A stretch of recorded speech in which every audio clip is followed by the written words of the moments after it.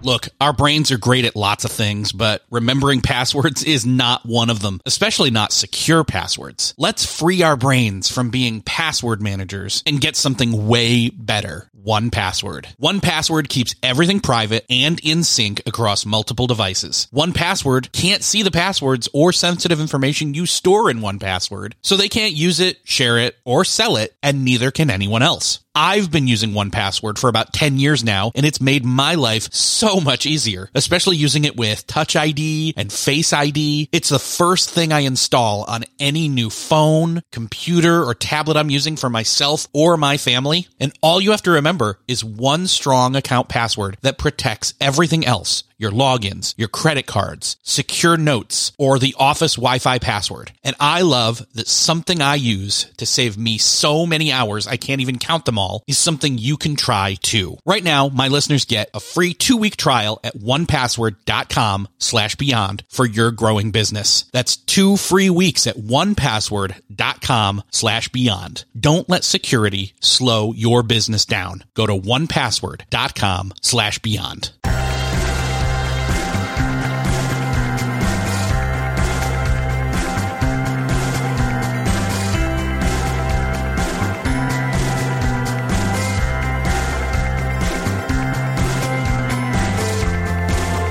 Hello, and welcome back to another episode of Beyond the To-Do List. I'm your host, Eric Fisher, and this is the show where we talk to the people behind the productivity. This week, I'm excited to share with you a conversation I had with Rob Hatch, president of Owner Media. And if that sounds familiar, it's because Chris Brogan and Rob Hatch are business partners in Owner Media. In this conversation, you'll hear Rob and I talk about ownership and what that really means, discipline, and creating systems that will help us put success in our way and help us get out of our own way of our success. Before we get into that, I want to let you know about something really cool that will also set you up for success. Seth Godin's Alt MBA workshop. This is an intense leadership and management workshop designed for people who want to have a bigger impact. They do this about 4 times a year, bringing together 2 groups of about 100 to 120 leaders. They curate the group to pick the right mix of people from different industries and areas of expertise. The end result is that when you are part of these groups, you're surrounded by leaders who are the top of their respected fields. The workshop splits you up into groups every week, so you're meeting with a bunch of people that you would never otherwise get to meet and work with. And that's a really unique way to get and give feedback and be able to see your blind spots in a whole new way. During the course of the workshop, you work on 13 projects during the month and creating actual work. It's not just about passively consuming content to learn something. It's about rolling up your sleeves, actively putting the concepts into practice and making habits out of that practice. You drink from the fire hose, rewire your brain, create better habits, and the alumni from Alt MBA have said that they would do it again in a heartbeat. In fact, over 1,000 plus people from over 580 cities and 49 countries have done this before and would do it again. And if you think about it, most online courses have about a 7% completion rate. This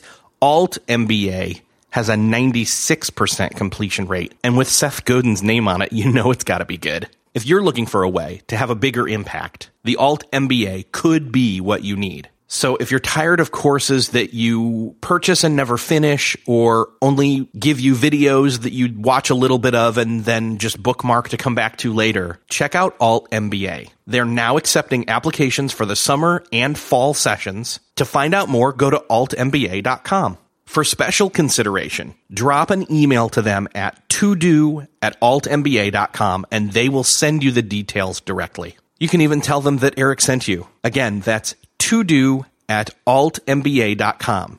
Again, send them an email to todo@altmba.com or get to altmba.com. Now enjoy this conversation with Rob Hatch. Well, this week it is my privilege to bring to the show Rob Hatch. Welcome to the show, Rob. Thanks so much, Eric. Appreciate it. So I read your newsletter, and though a lot of people tout, Chris Brogan's newsletter as one of these newsletters that you have to be on, I've got to say that I think, oh gosh, I'm going to say this, I almost like yours better.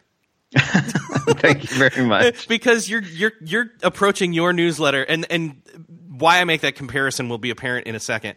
I like that you're coming from it at an angle from it, less about marketing, although that's not what Chris always does, but you're coming at it from an angle that I approach this show from, which is kind of this holistic kind of productivity angle.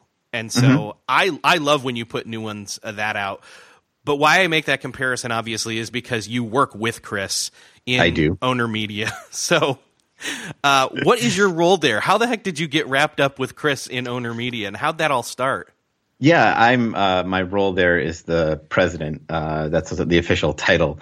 But I handle a lot of the sort of operational aspects behind the scenes. Chris and I actually have known each other since middle school. Oh my! Or junior high. We met when he moved to my town for a couple of years, and became fast friends. Hung out a lot, and then he moved away, and I never heard from him until it was actually right after 9/11. When everyone was checking in on everyone, sending out these massive emails. And I happened to be going through the list of everyone who was included on an email that I was sent. And I saw the email address, it was either chrisbrogan@gmail.com or chris@chrisbrogan.com. I think he even had that back then, back before there was blogging and journaling. And, he was journaling. And so I immediately reached out to him. We reconnected then. And for the next probably 7 or 8 years, our friendship reconnected, our families became close, and we kind of coached each other through our careers, and certainly through his rise in notoriety and as he came to write his book and everything else. And eventually he approached me about working with him. And at the time I was running a nonprofit in Western Maine, serving children with special needs and their families, and I loved my work. It's work that I had done for my whole life, or my whole career up to that point, about 20 years of working with children and families. And I said, no, I don't want to work with you. I love you, but no. And then I thought about it for a while, and found a way to make it work, or become passionate about what I was doing. That was really the key. I had to love what I was going to do with him. So that's how we stumbled into this, and I started out with him back in, I think it was 2010, and it's been a crazy ride ever since. Okay, so I got to ask, president, does that mean that you're his boss technically? No, he's the CEO. Chris and I are business partners in this endeavor, and Chris is the CEO, I'm the president, but that's something he had founded Human Business Works way back when, and that's what I came on. He hired me on to work with him, but when we reformed and formed Owner Media Group, we became business partners at that point. Gotcha. Okay. So Owner Media, people are like, well, what does that mean? What does owner mean? And Chris has been on the show, I think 3 times previously.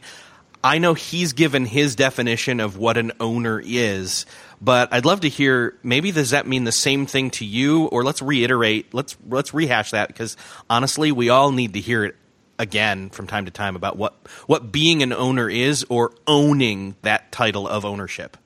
I don't know exactly what Chris said, and like in any company or business, there are different iterations of this. But to me, it really means that you take ownership and responsibility for your role and responsibility, no matter what position or business that you're in, no matter what company you work for, that you take personal ownership and responsibility for those things, and you own your choices in whatever venture you're in. So when you make a bad choice, you own that choice. When you make a good choice, you own that, but you also understand that you are connected to other people, and that they contribute to this as well. But really, it is really about owning your decisions, owning your choices, and taking responsibility for that. Gotcha. So wherever you're at, you accept that you're the one who got you there, regardless of outside circumstances. You own those choices, you own those consequences or rewards from those choices, and even the decisions to decide to move forward differently from where you're at. Yeah, I don't want to get into a whole philosophical thing about the we could, but yeah, about the owning your choices regardless of the past influences. But at the same time, here you are right now, and you have some choices in front of you.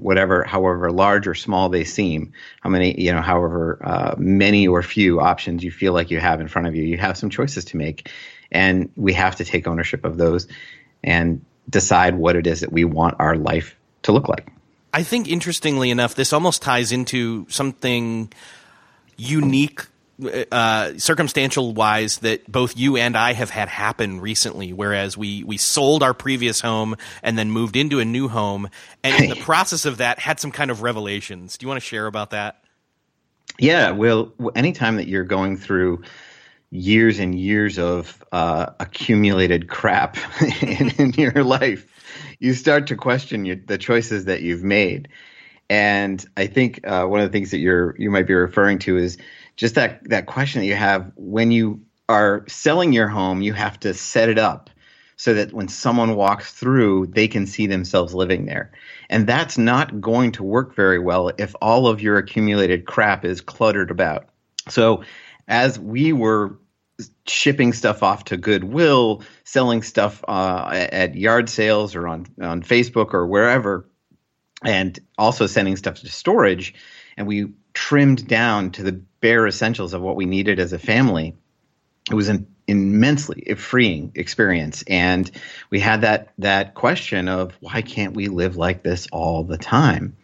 And so as you start to reconstruct your life in the new home, you start to ask yourself, it's good if you can hold on to that question and say, what is it that I need? What do I really need this? And figure out how to ask those questions of, what use does this have? What value does this have? Does this bring me joy? Does it help me to accomplish something? Is it a tool that I can use? And so I've tried very hard. We've tried as a family, as we've settled into our new home, to construct a life very carefully.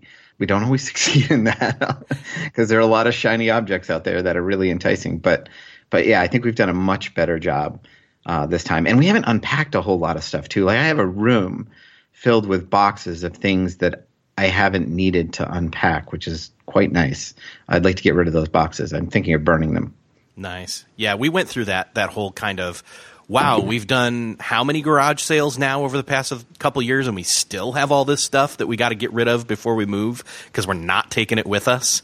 Yeah, it was kind of crazy. We even did a weird thing where we sold the house and didn't have a new place to move into, so we moved in with my mother-in-law for 2 weeks while we waited for a rental that was going to be open. We moved into that, and then just now, like literally as the time of this recording, say about a month now, we've just gotten into our new place that we bought, and even now we're just getting unpacked and figuring out where stuff goes.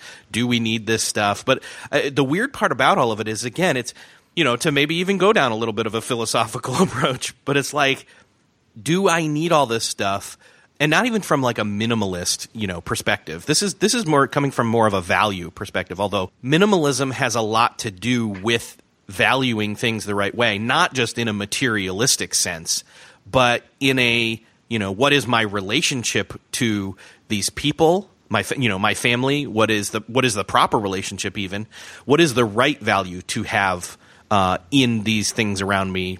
So it's no question to me. Obviously, we start shuffling around our possessions and moving the location that we and our family are in, that some of those almost existential questions come up about, where am I? What am I doing this for?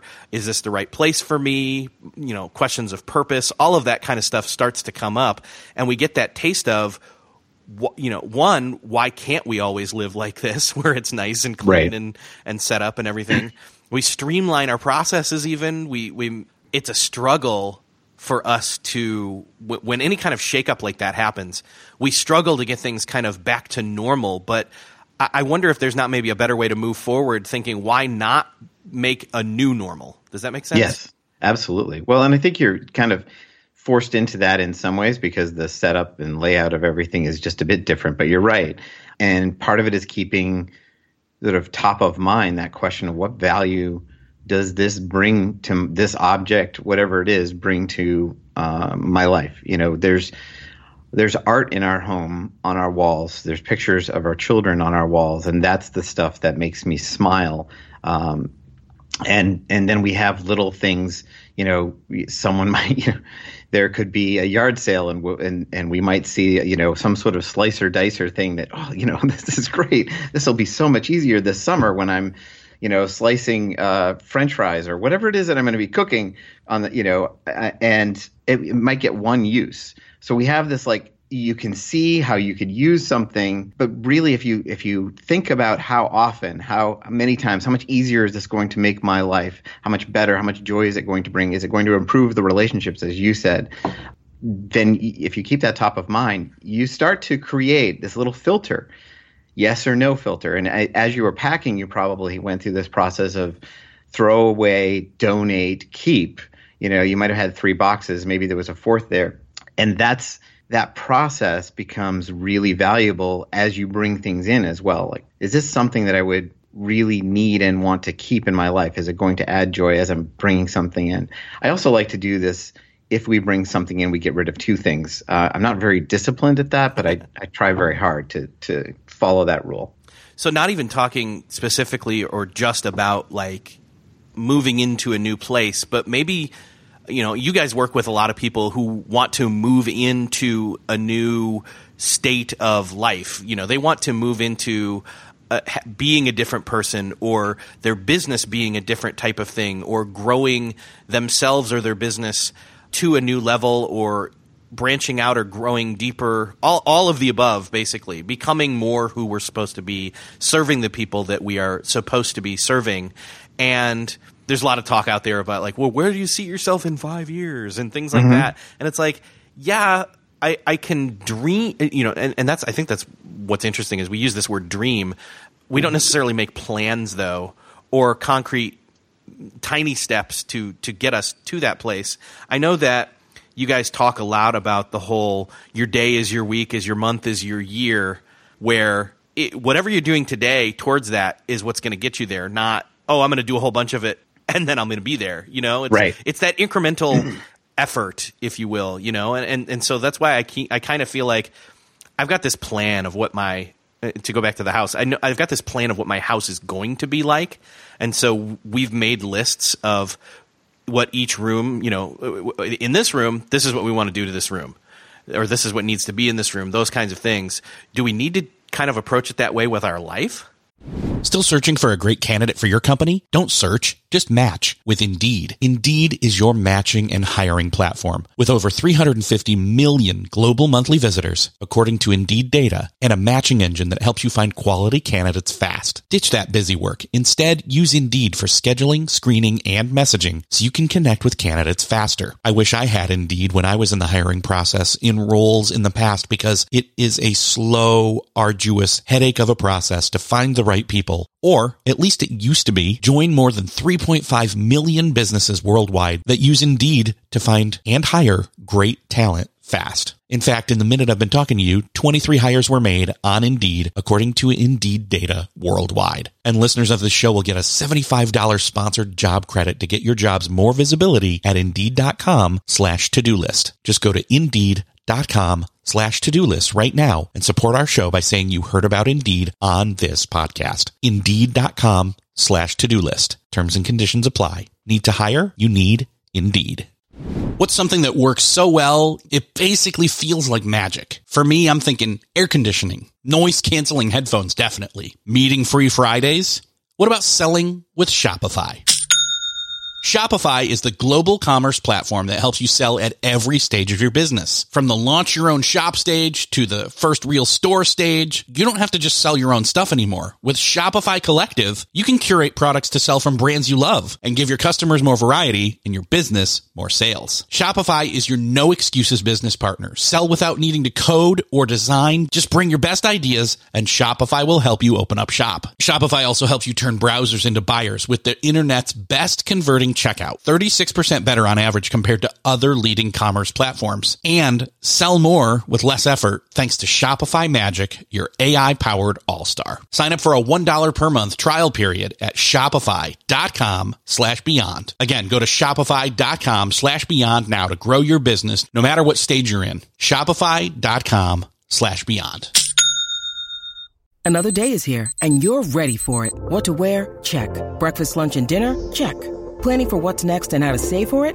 That's where Bank of America can help. For your financial to-dos, Bank of America has experts ready to help get you closer to your goals. Get started at one of our local financial centers or 24/7 in our mobile banking app. Find a location near you at bankofamerica.com/talktous. What would you like the power to do? Mobile banking requires downloading the app and is only available for select devices. Message and data rates may apply. Bank of America NA, member FDIC.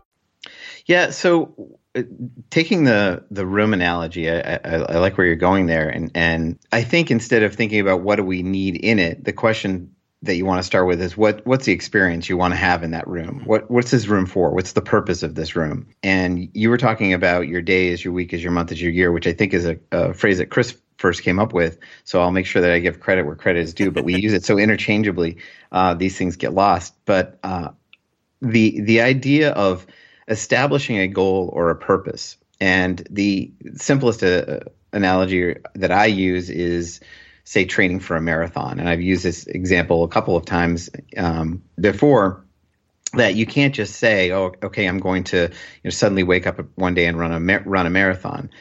The way that you're going to get there is you have to run today. You have to start running today in smaller increments. And so there's a certain amount of miles that you want to put in each week. There's a certain amount of miles you want to put in each month to start progressing to the fitness level that will eventually enable you to, within a year's time or however far out, run that marathon. And not just run it, but run it well and finish it well because you've been training all along. So every single action boils down to what you do today. If I don't run today, then I'm not making progress toward that goal. If I do run, I am, aside from rest days, which are obviously just as crucial in a marathon training as anything. So if anyone's out there telling me that, I need to, thinking that I say that you need to run every single day, there is a plan, though, for every single day in your training, and you have to follow that. In any effort, any eventual future goal, the choices that you're making, that you're owning today, are going to impact that eventual goal. Whether or not you hit the eventual marathon goal, there is a discipline in being and becoming a runner every single day that then you can lean on it. If you are following a process and disciplined to that process, there's something about those actions each and every day that gives you ownership, that shows that you are committed and disciplined enough to follow a process like that.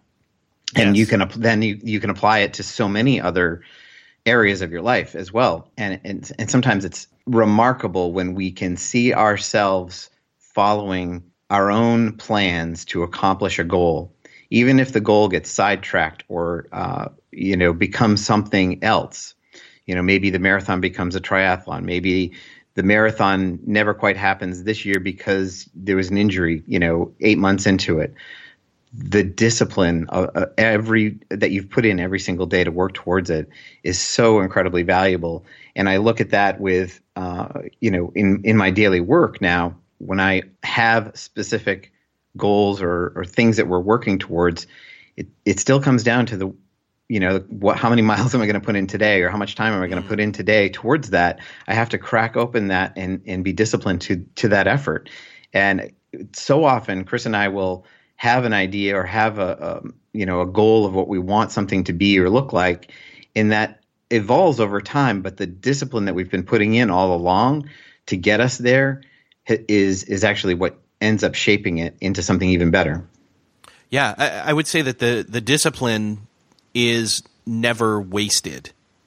Correct. Like, it's always that even if the goal ends up changing, the discipline towards the one goal, it may not be 100% applied, but you're not going to dip below, say, 50%. I mean, it's going to 75, 80, 90% of that effort put into discipline towards a goal for the most part, I think is going to be transferable to whatever that change in goal is, even if it's just character building, to be honest. Yeah. To me, I love the idea of building on your strengths. So when you have something that you've done well in the past, I love to do this with clients or people who are struggling with discipline and staying focused, is to look at something that you've accomplished in the past and break down what steps you took to get there. And then we take those steps and either replicate that as a system to accomplish the same thing over again. Let's say it was getting a job. Someone's out there trying to get a new job, and there's a process that they went through to do this the last time. They were hired before. So let's talk about, what did you do? Let's break down every step that you took. And, whether it was, I sent out thank you notes, or I networked with, my closest friends. I had a little elevator pitch of 30 seconds, and I called up 10 of my closest friends and I said, hey, this is the kind of job I'm looking for. Do you know anyone? So all of a sudden you start to piece together a system that you can replicate for success. So if it's running and you're even transferring that, so what did you do every single day that enabled you to go out and run? For me, I struggle with the idea of getting outside. So if once I'm outside, I'm going to run. But if it's getting from the bed or the chair or the couch out the door that is my biggest problem. So I need a little system set up so that I can get out the door.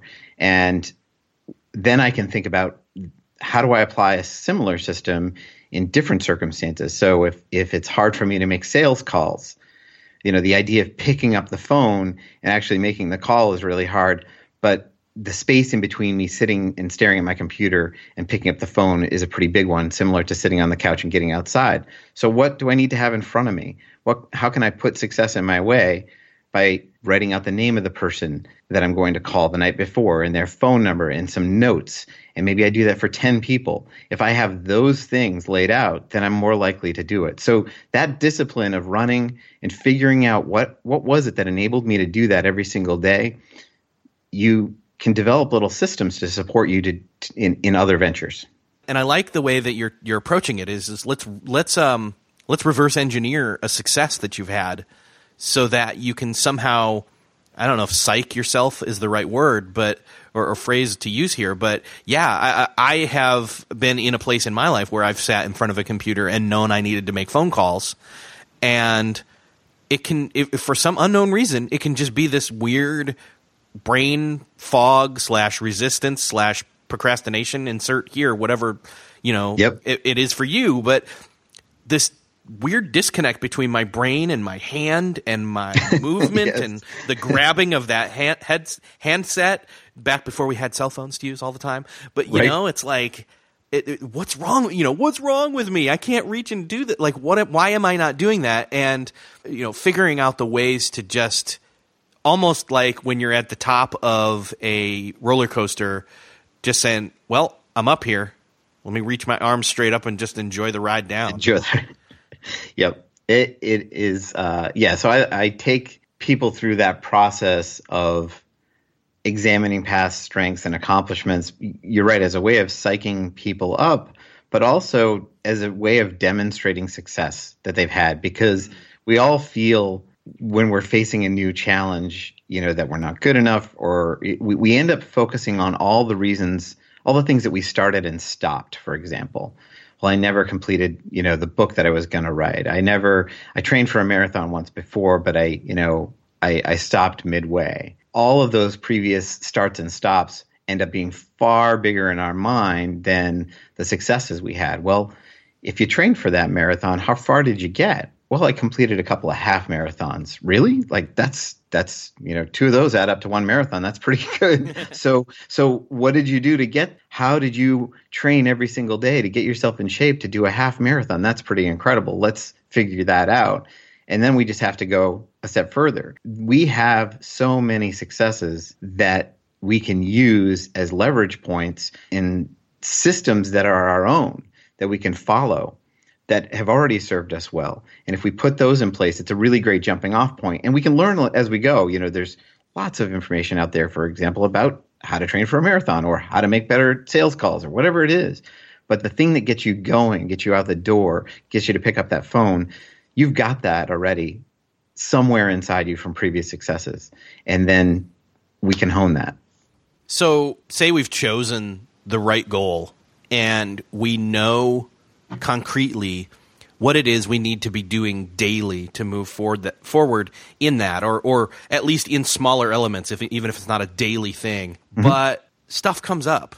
What do we do when, quote, stuff comes up and interferes with us doing that daily incremental work on our long-term goals? It's a great question. Part of it is having it, deciding ahead of time that you have it planned and you have it written down, and you're more likely to do it. One of the things that I do and I teach, I have a course called Work Like You're on Vacation that I created a number of years ago. And it was based on this experience that I had when I was on vacation, where I still had some work to do, but I was on vacation with my family. So I got up in the morning and I decided I was going to work on 3 different projects. I was only going to work for a couple of hours, and I wasn't going to check email or social media or anything else. I wanted to get it done, and then I would go to the beach with my family and be able to enjoy the day. And that happened all week long, and I kept going to the beach and saying to my wife, holy cow, I cannot believe how good I feel. I feel like I got more done in those 2 hours than I do sometimes at an entire day in my office. And when I got back, I started to reverse engineer that experience because I wanted to recreate it. The components are that it was planned. I knew what I needed to do when I entered the day. Everything was set. I limited the project. So it was project limited. Despite anything else I had going on, I had limited my day to 3 things that I was going to work on. There was a time limit, a specific amount of time I was going to work on. And I wasn't being interrupted. I didn't allow interruptions, and it was quiet. I was out on the deck. No one was awake yet. So no interruptions whatsoever. Those are some of the components of what made it work.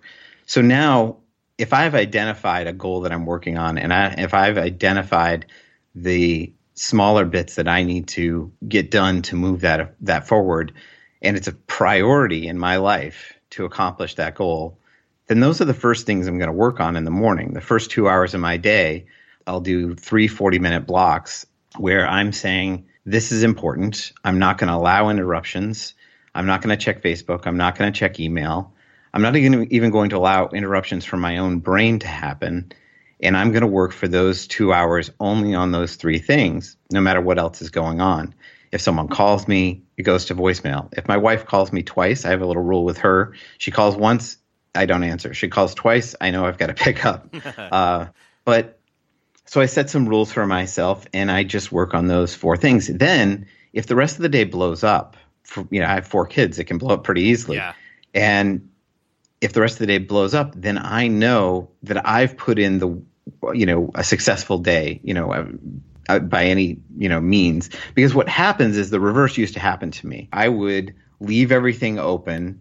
I'd come in and kind of let the day hit me through an inbox, checking around, seeing what I missed, and letting people walk in my office and checking in with everybody. And I was attending to everything that was either coming right at me or everybody else's needs.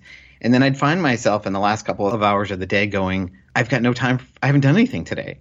And I'd start to cram it in and calling my wife and telling her I'm going to be late for dinner and then the drive home. And, it was just – so I was always feeling like I was shortchanging my work to respond to everybody else. And so once you've established that that's a priority, I put my work first so that I can free myself up to be available for others later. I love hearing how you've blocked that time out first thing in the morning, because it really does follow Cal Newport's deep work plan there. I mean, you've got, 3 40-minute blocks there? Are you taking breaks in between?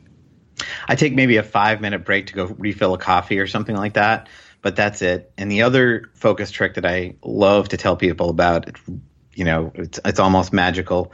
It's a little app I like to call a blank piece of paper and a pencil, where you just have those ideas that will crop up and pop into your brain, like, oh my gosh, I got to call the vet. Oh, I forgot to make this appointment. Oh, I've got to pick up all those little things, or I've got to call so-and-so. Oh, I forgot to email. What we tend to do in those moments is stop and do them really quickly because we don't want to forget. That phrase, let me just do that right now because I'll forget. It's horrible productivity advice, I think. And it has caused us to jump around based on whatever pops up into our brain. So what I tend to do is when that thought comes in, I write it down on the blank piece of paper that's next to me. And just I put it somewhere. It's safe. And I get right back to the work that I was focused on. And that allows me to stay, in Cal's parlance, stay deep and work on the deep stuff. And by just sort of tossing that to the side and putting it there for later when I'll review the list. And after my 2-hour block, I have a break and I might review the list and take care of it then, or it might be something I do at lunch or whatnot. But it doesn't distract me from the work that I'm doing. I kind of do the same thing with like my Evernote, where I'll open it up and I'll have a, just random ideas or random stuff I've got to do, whatever. I don't create like separate notes. I create one note and I just drop all the stuff in there. And then later in the day, I'll come back to it and say, okay, I've got a half hour right now. Here's all those 2-minute rule. Like if I think it's only going to take me 2 minutes, in fact, that's what I'll do is I'll kind of do a pass over it and say, okay, this thing's like a 10-minute thing. But I'll pull out and say, okay, it's almost like email triage in a way. Yes. But with that random popped up in my brain possible distraction list. So I love that to hear that you're doing something similar with that. And it's a great place for that 2-minute rule because the 2-minute rule, I think, interjected itself into our entire day. That's what I meant by that. Oh, let me just do that right now. It'll only take 2 minutes or before I forget. Then you're jumping around doing a lot of 2-minute activities all day long instead of the deep work. And people misinterpreted it and it found its way into our whole day. So the fact that you batch that out, I love that. Keep it, find another time, and then pass through. You're right. Do it. If you can knock it out in 2 minutes, you've got a half hour of time. Awesome. Yeah. David Allen's the one I think who coined it as part of getting things done. But The problem there is people have misconstrued 2-minute rule into 2 minutes right now versus 2 minutes when it's more appropriate to finish it. Yeah, certainly no fault of David Allen's because I don't think that it was ever his intention. But yeah, I think we grab onto these things and they become these, they take on a life of their own. And that's sort of how we all operate anyway, right? We're always reacting and responding to things, whether it's some notification on our phone, a message on Facebook. We're jumping around from thing to thing and we don't take enough time. 40 minutes is not very long.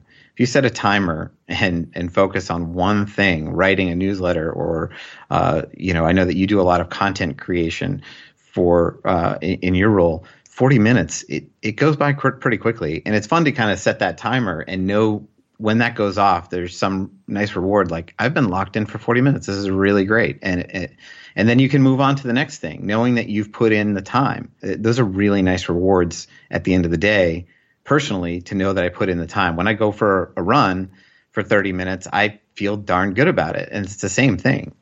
40 minutes has that kind of Three Bears mentality to it where it's not too hot, it's not too cold, it's kind of just right. You haven't done it for 15 minutes and gotten just in to the point where if you stop now, you really haven't pushed the needle too far. You've warmed up and then gotten in. But plus, I love that you're taking that quick 5-minute break and then jumping right back into another 40 minutes because if you're doing that, you really, that first 40 minutes is almost, okay, I've revved my engine and I've gotten somewhere.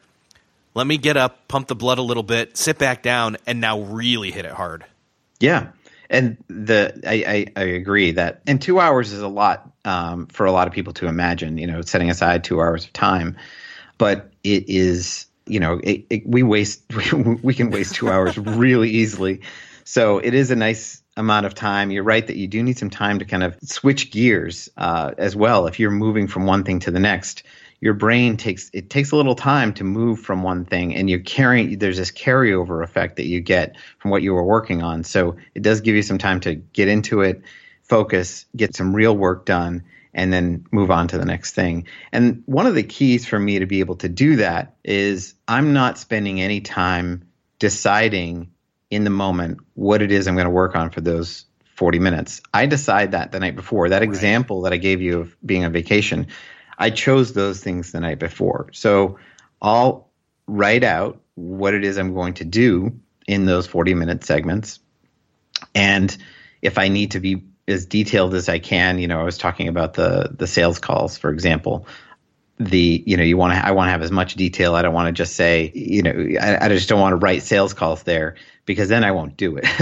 It won't really happen unless I have everything else that I need. So I write it out ahead of time the night before, and that way I'm not spending any time going, wow, what do I feel like doing? What should I've decided, and then I just start working on it. Well, so to go with your making sales calls example, and to go back to what we were saying about, psyching yourself into it, one of the things that can make us so just paralyzed in terms of grabbing that phone and picking it up and actually doing the work is all that pre-work that you were just talking about.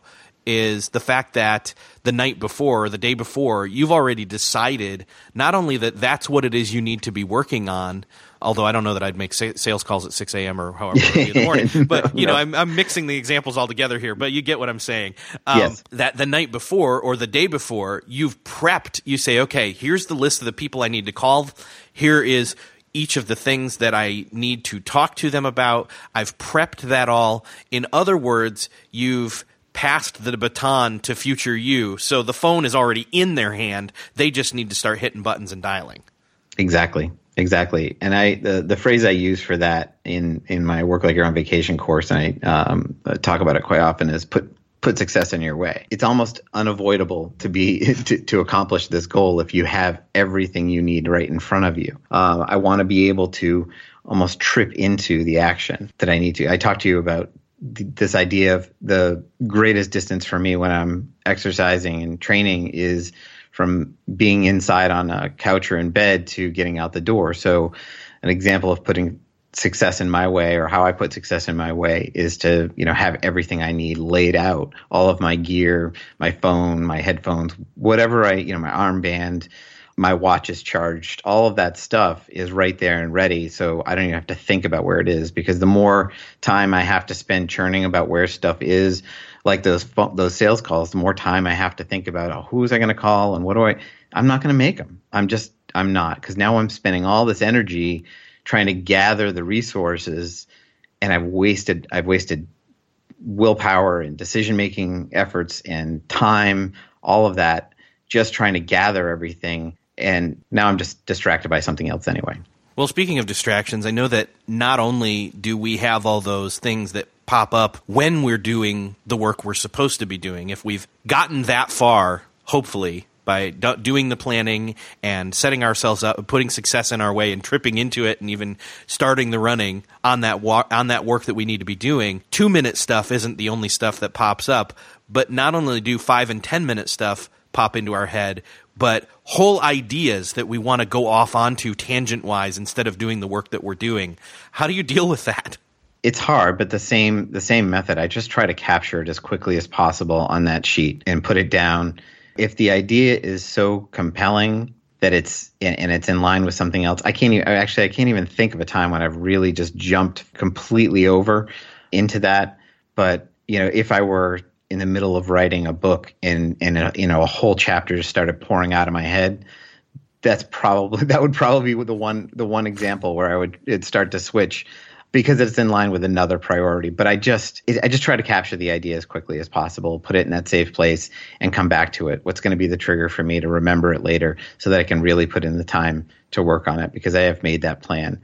We're never perfect with this, right? I mean, this is a plan. We decide ahead of time. It's the system for helping me to stay focused on my priorities and to avoid those sorts of distractions that will pull me off. And it's rare, the ideas will come and I jot them down, but those aren't really it's the space where I'm like, let me just check Facebook really quickly, because I feel like I need a mental break, because I've been working for 5 minutes now. It's really hard, like this is what we do to ourselves. Yes. That we start writing for 5 minutes and we've got, a couple paragraphs and we're like, that looks pretty good. Let me just go check Facebook. That's the stuff that I have to fight against, and more than anything. So I just try to capture that idea, sort of recognize that pull. If I have to sort of interdict with something, and saying, stop it, I just might even out loud just say, stop it, and redirect myself and start taking action again and writing. Well, and these are these things where as you get better at doing it, like somebody who's just starting out and says, okay, you know what? I heard Eric and Rob talking, and I really think that for this goal in my life that I want to push the needle forward every day and add some bricks to the wall and build that thing, I'm going to do it. I'm going to do it first thing in the morning. And trust me, right now, you may make it through maybe one 40-minute block if you've never done it before, and you're going to start to feel like, oh my gosh, what did I get myself into? And it's not going to be easy, and it's not going to just be something that comes natural. But from consistently doing it and building up that discipline muscle, then it gets easier to do. And even when it's easier to do, it doesn't mean it's easy to do. Absolutely. And I would say, for someone who wants to take that challenge on, it all starts with deciding ahead of time the night before. So I have a block of time near the end of my day where I write out what I'm doing tomorrow. I go through and choose those 40-minute blocks, and we also have what we call a 9-box, which is another set of 20-minute actions that we do. So I plan out my day fully on paper every single afternoon for the next day. So deciding ahead of time what you're going to do and making sure you have what you need to do it, and that I swear by this blank page and a pencil or pen. Because if you can just allow that thought to come out, don't fight it. Just like, oh, I've got to call someone. Great. Pick up the pen, write it down, and get back to what you were doing. And that actually comes from a meditation technique I learned when I was a teenager, where as you're trying to quiet your mind, which is very much like doing focused work. When you're trying to quiet your mind, these thoughts are going to bubble up. And if you're fighting against them, you're not going to quiet your mind. So you have to let them come up and then go back in. And that's this method for me, is to let that thought come out, capture it somewhere so I know it's safe, and then I go back into my focused work. One of the other things that comes up as a distraction is it's in form of an external distraction, but it's almost an internal distraction if we let it be, which is kind of this comparing ourselves to what other people are doing. Do you have any kind of thoughts on how we can accept that and then let that move on as well? Yeah, I talked about this recently, and I have a couple thoughts, because I never want to discourage people from experimenting and trying new things. Let me be really clear about that. Chris Brogan, my business partner, is tremendous at trying new things and experimenting with them, and either they're going to become successful or they're going to fail. And he fails very fast, so he can kind of move forward and figure things out. And it's very challenging sometimes for people to watch someone like Chris trying all of these new things and thinking to themselves, I should probably do that. I should be on Mastodon. I should be doing video blogging. I should be doing more Facebook Live. And all of these new either technologies or ways of communicating and connecting with the people that we serve and growing our business come out very quickly, and we can see that people are having success with them. The challenge becomes, if you're going to experiment, you really have to kind of pick one thing and go deep with it for a while. But what we tend to do is we feel like all these people around us, because I can cite 10 different people, Mike Stelzner is doing this great, Walk With Me video series on Facebook Live. Really cool. Chris is doing this new video blog series. Really cool. People are writing more on Medium. If we get overwhelmed by all that everyone is doing, and we think we've got to be in all those places, then we start to sort of feel like crap for not doing any of it. And we feel this pressure, this external pressure and distraction that we're either missing out or not doing enough. My advice is to be really clear about the best method for you to connect with the people that you serve. If that's doing more on LinkedIn, then by all means, spend more time there. Come up with a deliberate method and a clear plan for how you're going to spend more time there, and experiment with it. Go deep with it for a while. But don't get too distracted by the fact that everybody's doing all of these different things and feeling like you should be doing all of those things too. it's not good for our psyches, I think, sometimes when we watch all those folks, unless we are going to go with one person. So if you wanted to look at what Chris is doing on his video blog and think, yeah, I'm going to give that a whirl, and it makes sense for the goal that I have, I can add it to my mix of whatever social media plan you have or whatever promotional plan you have or how you're serving, who you're serving. What is he doing? Break it down and figure out how to replicate some of that or do it in your own way. That makes sense. But we can get overwhelmed by all of these examples of where people are spending their time and all of these different platforms that we feel like we should be on, because look at how many people are just killing it out there. And I don't think that ever serves very well. I can't help but think of the running analogy and how that applies here, where we see all these other people and it gives us the feeling of being lapped like it's a race. Yeah. But it's really a marathon, and we're all headed in the same direction towards where we're supposed to be. Yeah. I mean, I have when I am at my, peak training and I've got a marathon in front of me or triathlon in front of me, I know the time that I'm going for. What I know is that I'm never going to win that race. I'm not going to be in the shape, but I do have a time that I want to, that defines success for me. And that's what I'm training towards. So somebody else's training plan, that's another thing. There's so many different training plans out there. And I worked with a coach for a while, a number of years back when I was training for triathlons. If I was following her plan that she laid out for me based on my goals and everything else, that's great. But if I am also reading all these different blogs and listening to videos and questioning her training and saying, well, maybe I should do this, and tweaking things and trying new things that depart or take me off the plan and don't enhance the plan in some way that just distract me from the plan, then I'm not doing myself a service, and I'm not even getting what I paid for from her. So part of it is being disciplined enough and confident enough in the plan that you have, that you're executing. And if something fits, if I brought an idea back, does this fit in our plan? I read about this. Is this something that fits in our plan? Where does it fit in our plan? Then that makes sense to maybe add that. But we can get distracted by a lot of what other people are doing out there. Well, Rob, I know that you and Chris are doing a ton of stuff that helps people work through all of these issues and much more in terms of, their personal issues, but also for their businesses and owning the stuff that they're doing. I'd love for you to share, where can people find what you're working on as well as what you guys are doing over at Owner Media? Sure. Owner.media is our primary business site, and the program that we talk about a lot is our Insider program, and it's what it is a group of other owners in various stages of their business, various stages of success, some with large businesses, some with some folks who are entrepreneurs. It's our Insider program, owner.media/insider. And really what we do is bring clarity and action and community together to help people move their business forward. The most beneficial piece of that is our monthly coaching calls that we do, where people bring any business challenge to us and we help them work through that. We do that live.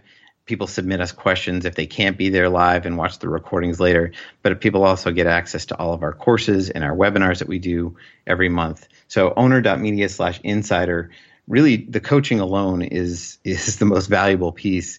And there's also a private community, Slack community of other owners and insiders who are actively helping each other out, bringing ideas. Hey, can you check this out? Can you check out this change I did on my website? I'm working on my messaging for my business. Whatever it is, and folks are connecting and helping each other there as well. Awesome. Rob, thank you so much for talking with me today. I know a lot of people are going to get a lot out of this, and hopefully they head on over to your site and check out what you guys are doing and get even more out of it. Eric, I really appreciate you having me today. Thank you so much. It's been a lot of fun. I don't know about you, but listening through this conversation a second time through myself, I'm taking notes and thinking about what systems that I can put in place that set me up and pass the baton on to my future self, sitting down and doing some of that pre-work that helps me get over the hangups of, I've got this thing I got to do. I don't really want to do it, but I need to do it. Do you ever feel like that?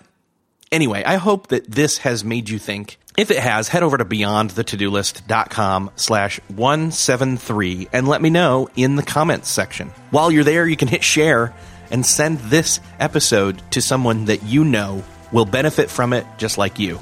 Also, don't forget to consider signing up and applying for the Alt MBA program by Seth Godin. Check it out at altmba.com, or again, you can email them directly and let them know that I sent you by sending them an email at todo@altmba.com. That's TODO@altmba.com. Go ahead and apply today. If you've enjoyed this episode, I'd love it if you'd leave a review on iTunes. You can go to beyondthetodolist.com/iTunes and leave a rating or a review there for me and the show. Let me know how I'm doing. I'd love to hear from you. Thanks again for listening, and I'll see you next episode.